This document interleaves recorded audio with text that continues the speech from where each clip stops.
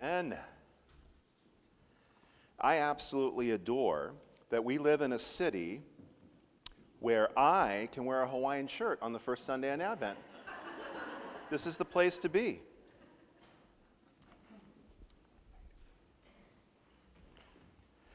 Well, hello and happy Advent to you. It is the Advent season, and you know Advent comes from the Latin word adventus. And adventus means coming, approach, or arrival. During the Advent season, through the ages, Christ's church collectively waits for Jesus to return. And I love the before and after of Advent. On the front end, we celebrate that Jesus came 2,000 years ago and revolutionized the world in his coming. But then, now, today, we long for his coming once again, like that thief in the night, returning when no one knows, but bringing the consummation of his kingdom. And so we're in that in-between time as the church, longing for him to come again, but remembering with joy his first coming into the world. I love what Richard Rohr says about the Lenten and the Advent seasons. He says, these seasons are designed to be relatively small stages upon which we celebrate profound, huge truths. And so the shortness of each of these seasons helps to emphasize how important and life-transforming each of these events were. Jesus' entry into the world and Jesus' death and resurrection. But like Bridget said, it's a very short Advent this year. Because Christmas Eve is on a Sunday, there are just 4 Sundays in this Advent, 23 days, and then it's over. That's not a bad thing.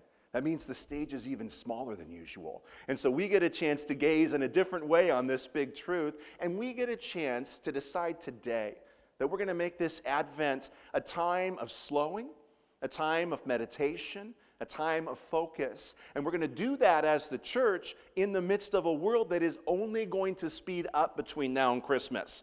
You know how it goes. All the franticness and all the shopping, but we have the chance as the church to intentionally slow so that we can reflect on the significance of Jesus' arrival, all that it means to us and all that it means to the world.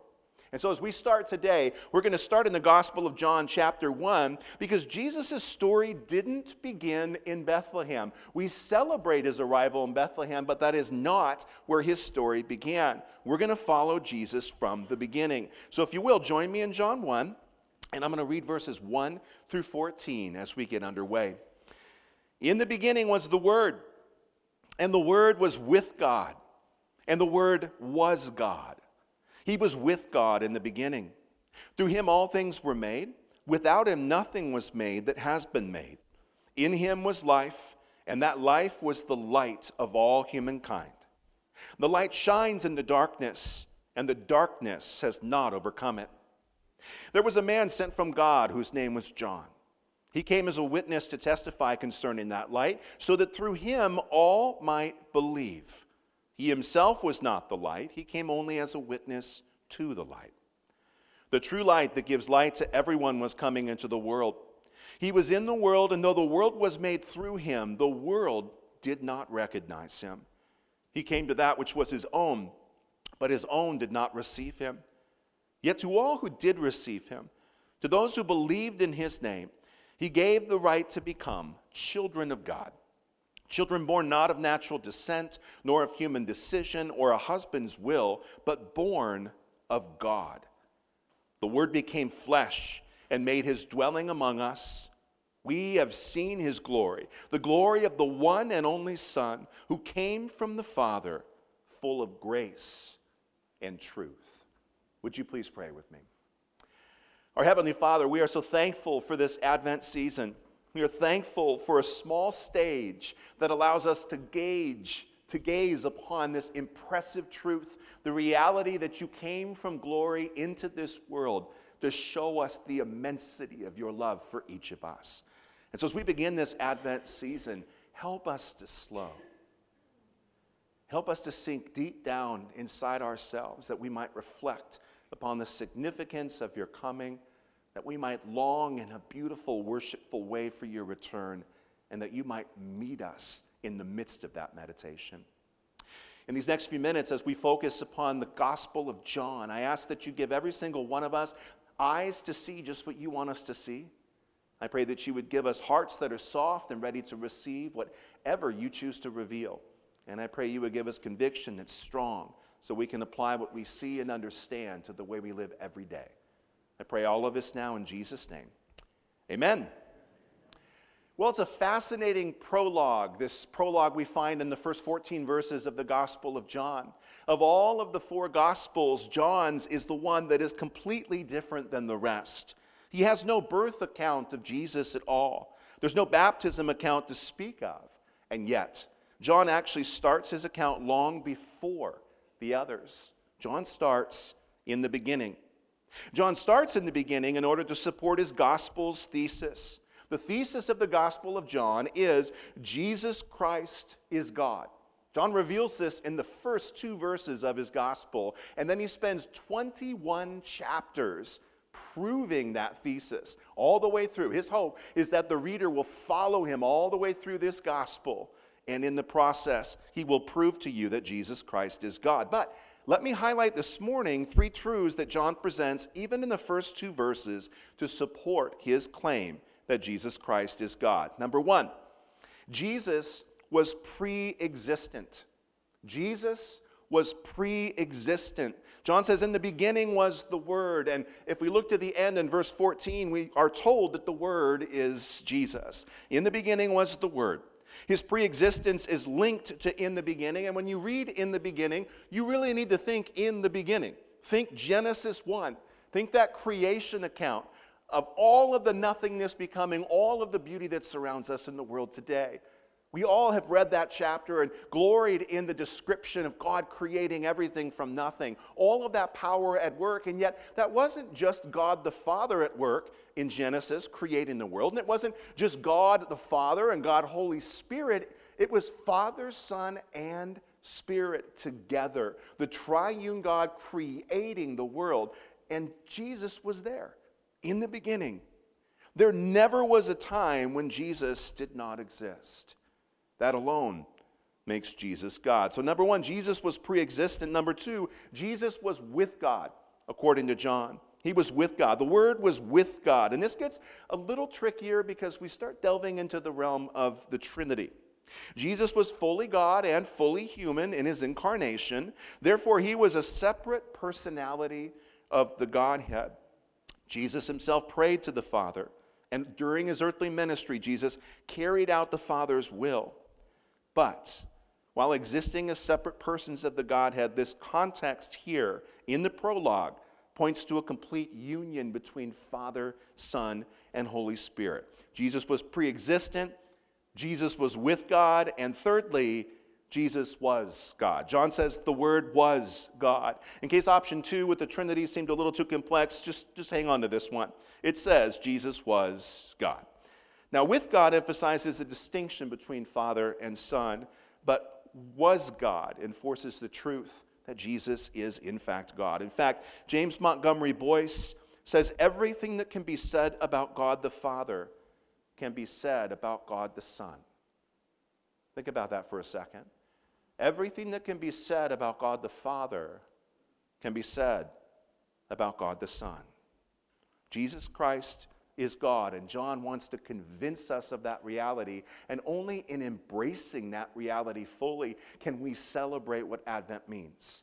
Can we celebrate why it was important that Jesus came to earth, that the incarnation took place, that he labored among us, that he died on a cross, that he rose again, and that he's coming again. It's all linked to his identity as God. So what does all of this mean?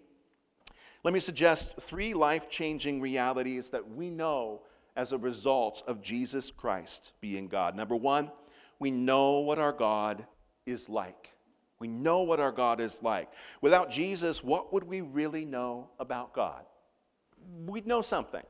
We'd look around at the creation and we'd say, oh, there must be an amazing God out there. We'd interact with human beings and we'd see elements of God in the people we interact with. We'd go through the events of life, the ups and downs, and we'd learn things about the existence of a power greater than us and outside of us. Sure, we'd know things about God.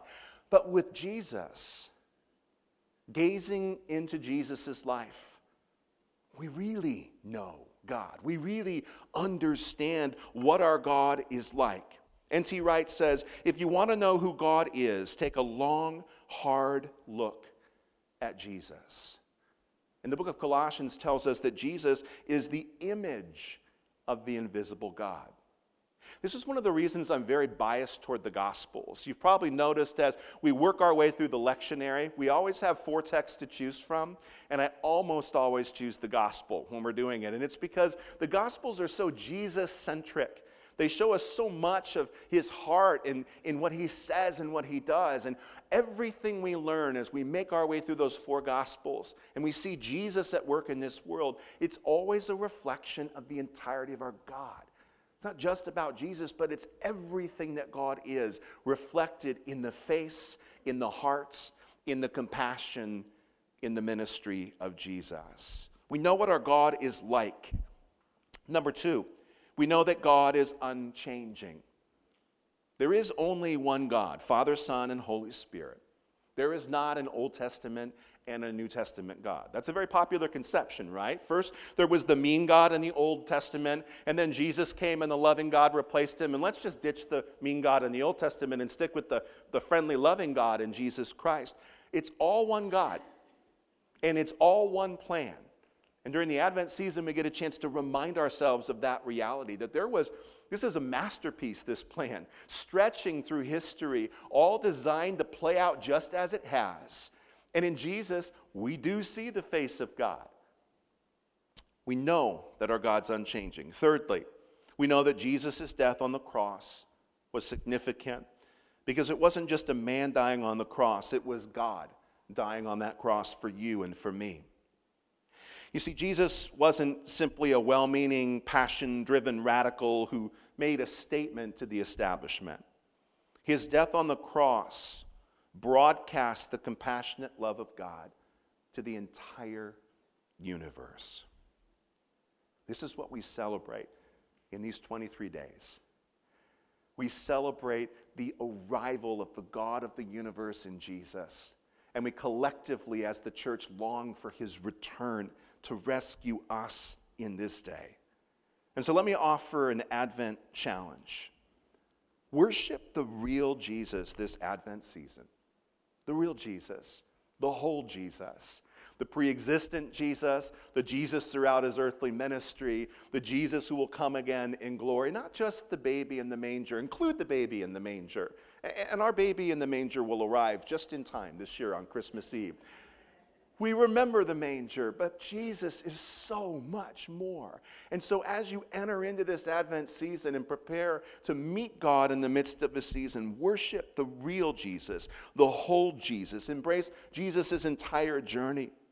We'll work through 4 additional stops in the coming weeks. We will talk about the Nativity. We'll talk about Nazareth as well. We'll talk about the cross. And on Christmas Eve, we're going to talk about eternity. All of the implications involved in Jesus' incarnation.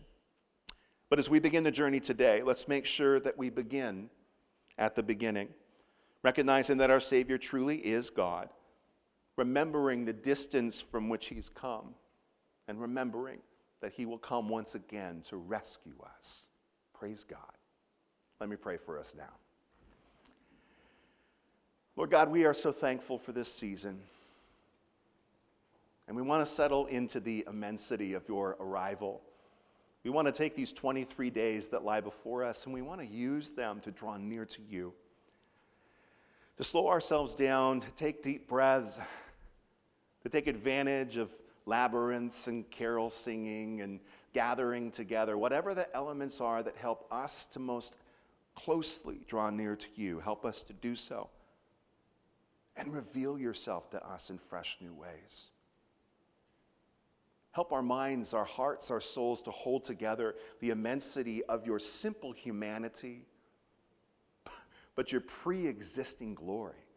All of these things held together in you, Jesus. We want to behold all of who you are as we celebrate this Advent season.